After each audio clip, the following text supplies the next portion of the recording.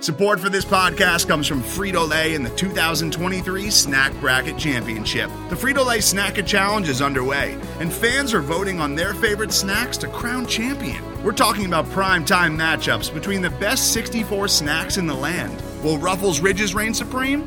Can Doritos defend their dynasty? Or will Smart Food use their smarts for a surprise upset? Only you can decide. Get in on all the action for a chance to win up to $1,000 or a year's worth of snacks. Let your snacks be heard. Just go to fritolaysnacket.sbnation.com to vote and enter for a chance to win. No purchase necessary. Sweepstakes ends April 3rd, 2023. Void where prohibited. Year's worth of snacks awarded in the form of 52 coupons, each good for one bag of chips. See official rules at fritolaysnacket.sbnation.com. What's up, babes?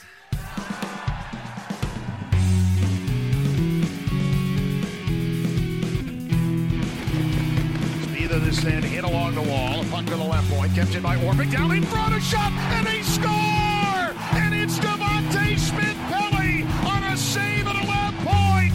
DSP saving a day. We're tied at 3 with 10:08 to go. How about Devontae? The Caps with life here in Game 5.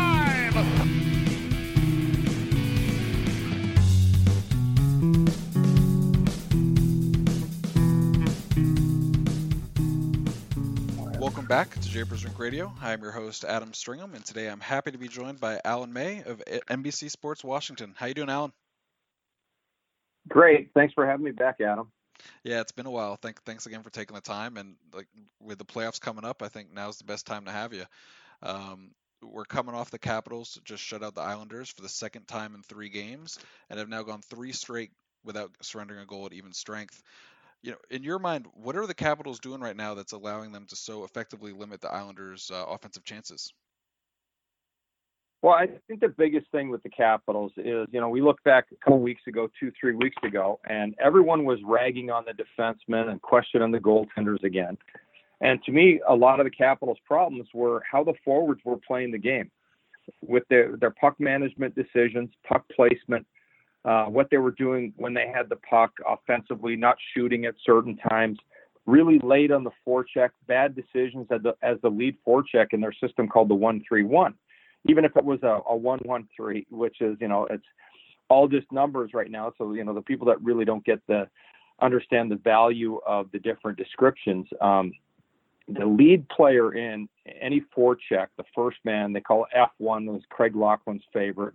But it's just the first man on the puck has to be right at it for this system to work. And when they weren't doing it, when they were late and making poor decisions, they were allowing the other teams that they were playing, didn't matter who it was, to wind up, gain speed. And in the 1-3-1, you've got a lead attack. You've got 3 guys standing stationary up near around the center ice red line, and a defenseman back just inside your blue line, and they're all basically flat-footed.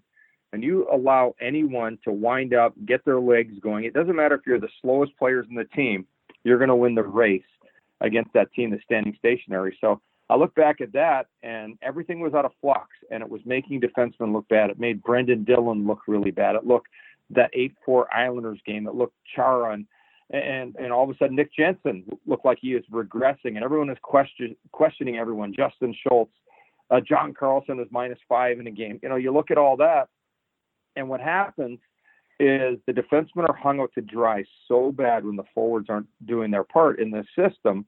And I think there was a come to Jesus meeting with the coaching staff as to what had to happen, a little switch and a flip-flop of D-men and lines and assignments and what had to happen. And all of a sudden, they're making the New York Islanders look like they can't do anything. Really, anyone they're playing right now looks like they can't do anything. And that's a really good thing that they understand. When they have lost games, they've been beating themselves. And I don't think this season yet they've been beaten by another team. It's games where the Caps have beaten themselves by not adhering to the system the way they need to. I'm really glad you brought up systems, because that was something that, you were able to explain better than just about anybody else. And it's certainly something I always want to learn more about, and not something that I have a lot of knowledge on. And, people always want to know, with Todd Reirden's system, what were we looking at? And it didn't feel like there was an identity. What has Laviolette's system done to establish an identity, and how does that kind of differ from what we saw from Reirden last year? Well, one of the things I'll say about, and I say this as a jab, to be a jerk, to be a dick intentionally. When I say laptop hockey, it's because I am so tired of people throwing knives at players and coaches, because, a lot of times, you can have, the fancy stats. Every team has an analytics department in the National Hockey League, and it really has for about 10 years. And at one time it was one guy on a laptop, tracking this and that, and the video coaches. And now they've got entire teams in there looking for, what's the exact answer to cracking the code to being the best team in the National Hockey League. Well, you got a bouncing puck, you got weird boards, you got yucky ice, and there's a lot of things that can happen in a game. But what I call laptop hockey is when you continually just do things because the computer says so, but the computer doesn't have a man in your way. And, depending who that man is in your way with this stick and where his support system is, there's certain plays you can't make. And I got into it with someone on the coaching staff of the Caps in Carolina a couple of years ago in the playoffs. And I had ripped them, not a hardcore rip in the broadcast, about the way they needed to play the puck, what they were doing. They won the Stanley Cup playing a relatively ugly brand of hockey, and for the first time ever, scored ugly goals in the playoffs en masse. And the ugliest goal ever, look at Lars Eller, that Game 3 overtime victory goal that was just, 10 bounces on the way into the net.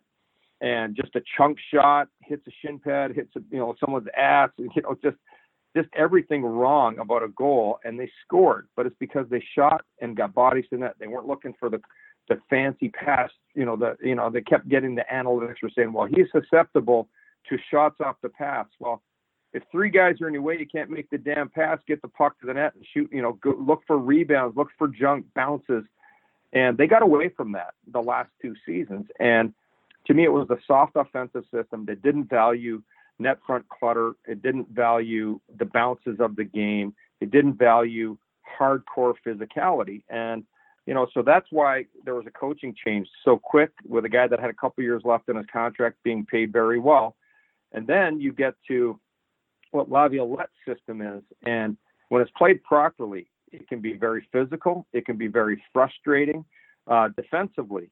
And it's a puck support thing. So everyone's got to be on it. You can't have a passengers in the 1-3-1 system of Peter Laviolette defensively. Then offensively, they get pucks to the net. And when they're not playing well, they're not getting pucks there.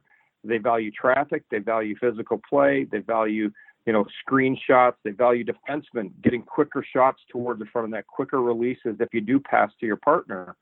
And, so the one thing about a Laviolette system is it values physical play. And just because I played physically doesn't mean it's the only thing that matters in hockey. What I've seen is the Tampa Bay Lightning got their shit together the last year after getting punked a couple of years in the playoffs, thinking they were going to pass the puck around you, use their fancy skills.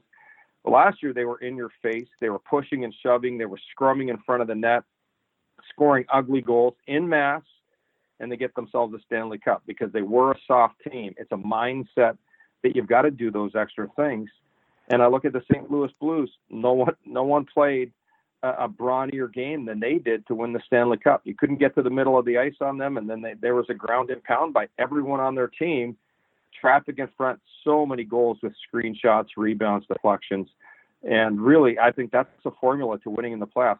Pretty doesn't get you far. And I've said this 1,000 times, and anyone that's ever paying attention, you want to play pretty, we'll be watching the other teams play on a bar stool. We'll be on a bar stool watching the other teams play rough and tough hockey. And you want to play pretty, it got nowhere for you.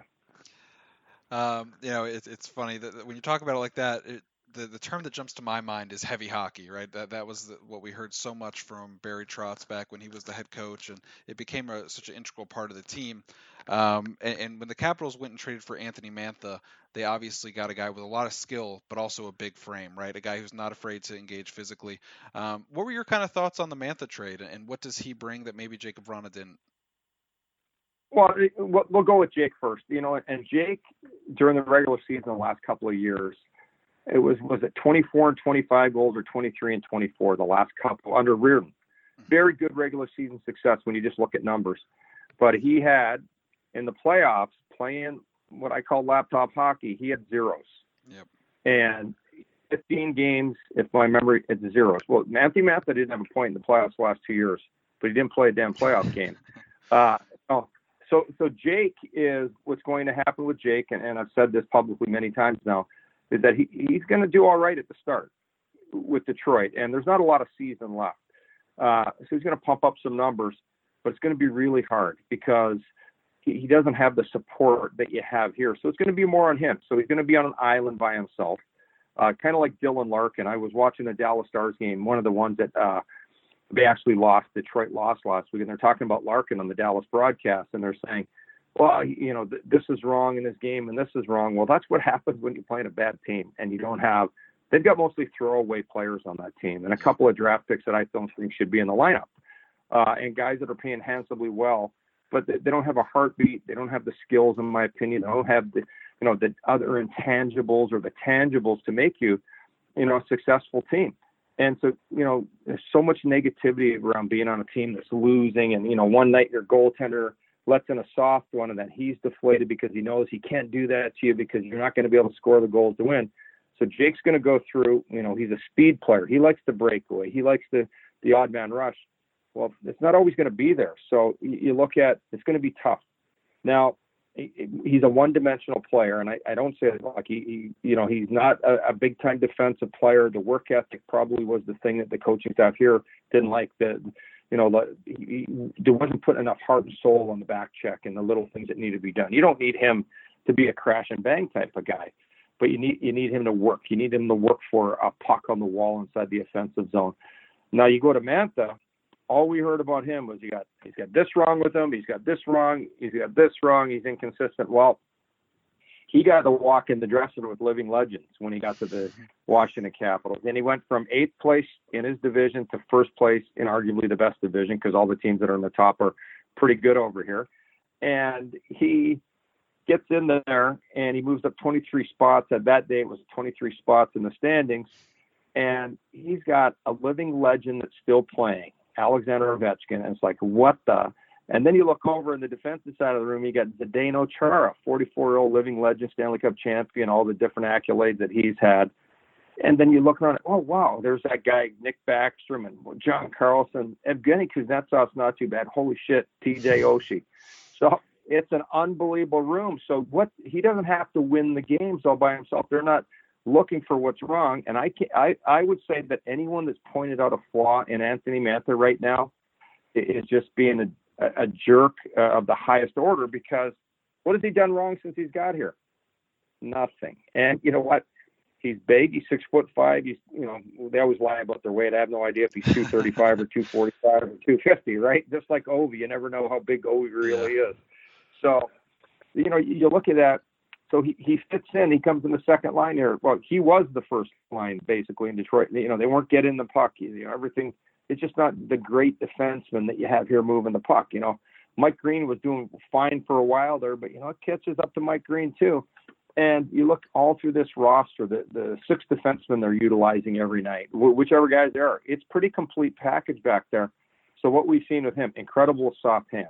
Oh, they said he couldn't skate. Well, it's funny. 2 crossovers, he can skate around any defenseman there is, and he gets to the puck every time. He's tough on the wall. He's big. He's strong.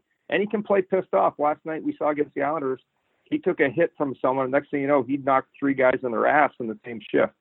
So he's got the physical part to him. He will drop the gloves. Not that you want him doing that, but you know what? When you get a 6'5" guy that has the capability of getting upset, that's scary to another team. And so I look at him, soft hands. I was kind of upset the last game. He didn't get on the ice in the 5-on-3. I thought it was a letdown by the coaching staff that they didn't throw him out there. They put Wilson on with Oshie, because they moved Oshie over into the Ovechkin spot. And I thought they should have put Mantha. He's a legit goal scorer. But I just think there's so many things he can do, moving the puck, protecting it. His defensive play has been stellar. So he's a really good all-around player. And you know what? He's going to be really good for the Capitals because he's not going to have all the pressure of being the guy. He's going to be like the old school Detroit Red Wings, and they had that Yzerman guy, and then he was backed up by that Datsuk guy, by that Zetterberg guy. And, you had all those different guys that were pretty damn awesome on the lineup, and then you could just plug in your draft picks here and there, whether they were first or second, and they didn't come up and get the play till they deserved to. And so Mantha is going to fit in very well with the Capitals, and I think he's going to be more conducive to playoff success than Jake Vrana with this system. And they're going to be very happy. The fans are, the coaching staff, management, everyone, because of that trade. And, you had to spend a lot to get rid of Richard Panik. Yeah. Bottom line, when that trade, everyone was like, "Whoa, that's a lot." Well, I had said that it was going to take at least a second to move Panik and hopefully not a prospect. And so there was that. And then for Mantha, you bought salary cap, the first round pick, you send Jake, and, you bought size. You can't teach big. And so it looked like a lot at the time, but how good is if you win the Stanley Cup, how good is the 32nd draft pick going to be? Or, what is it, the 27th? Those are tough picks to make. So, I don't make the pick. You don't make the pick. The fans don't make the picks. It's not our job. So I don't really give a damn about trading draft picks at this point. And I just think the players are on the ice, what we're judging right now. Yeah, that makes sense. I mean, it's certainly, Vrana had some great moments with Washington.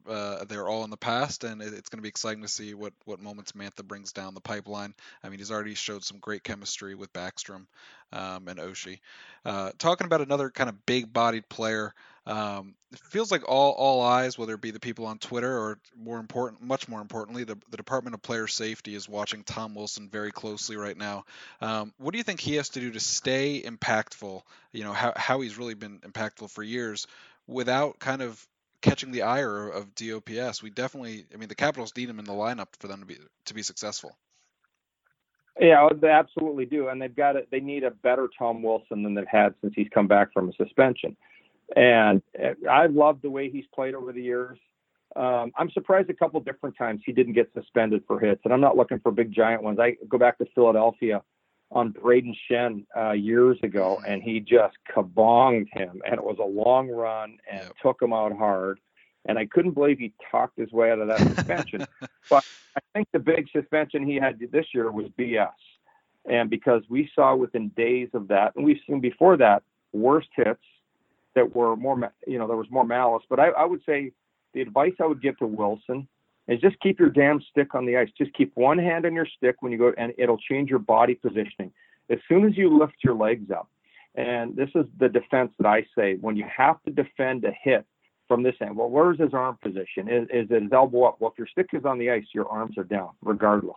If you touch the puck first as you go into that hit with your stick, you're going to change your body positioning. And there's a lot of body for Tom. He's massive. He's got the best physique on that team.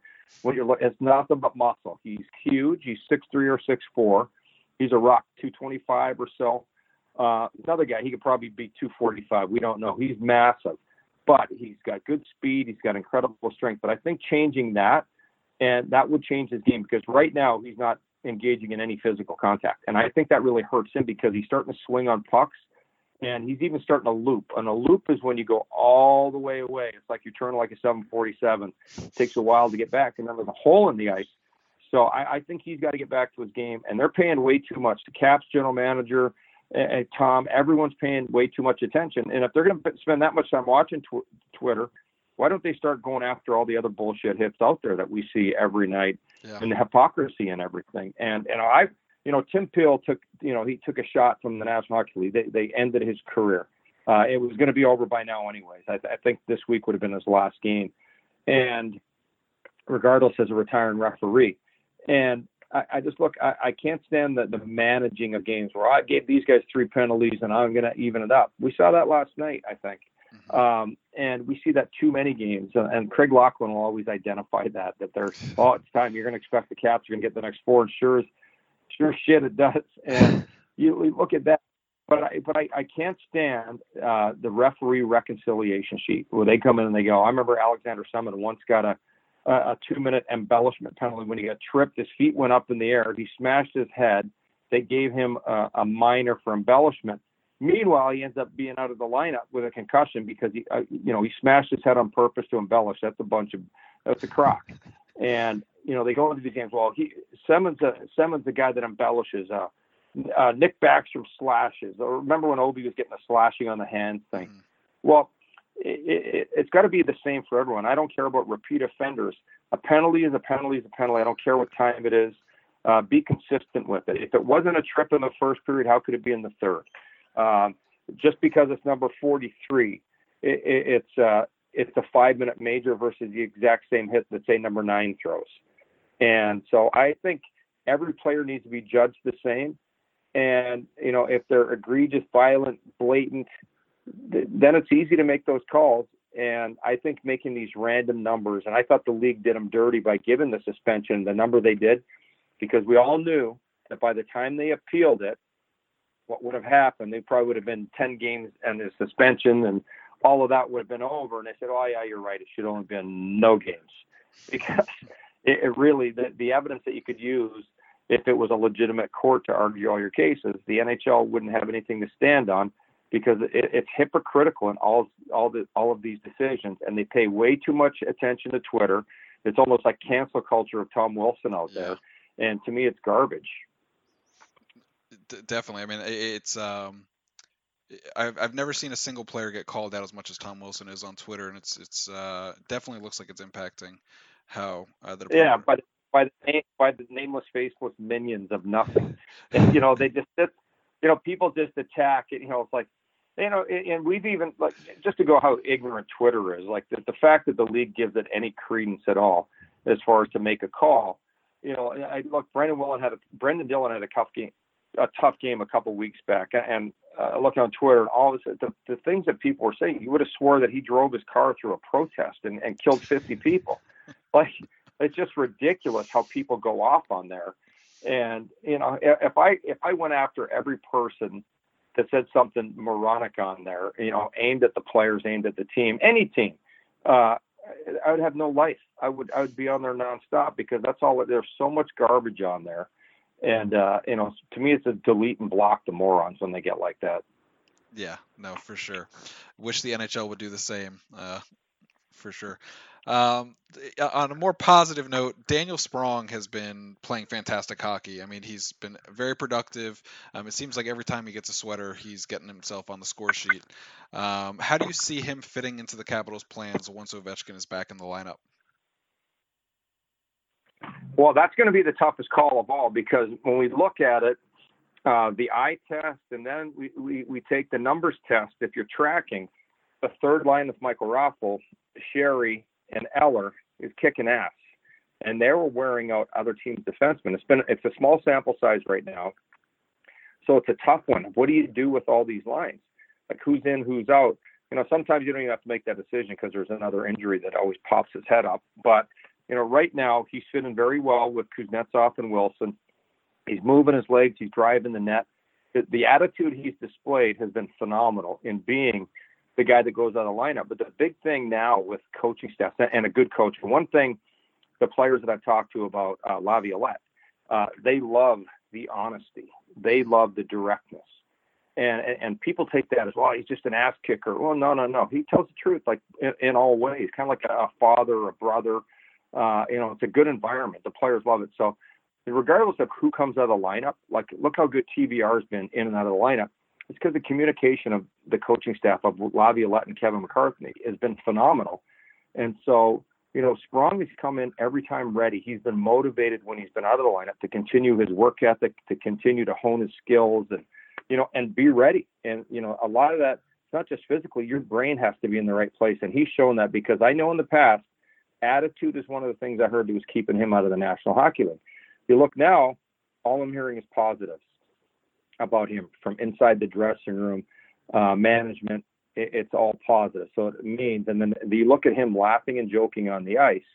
From my experience, it means that the players love him. And so that's a good thing. So what are they going to do with him? I have no idea, because it's a tough one. Everyone automatically thinks Raffl comes out of the lineup.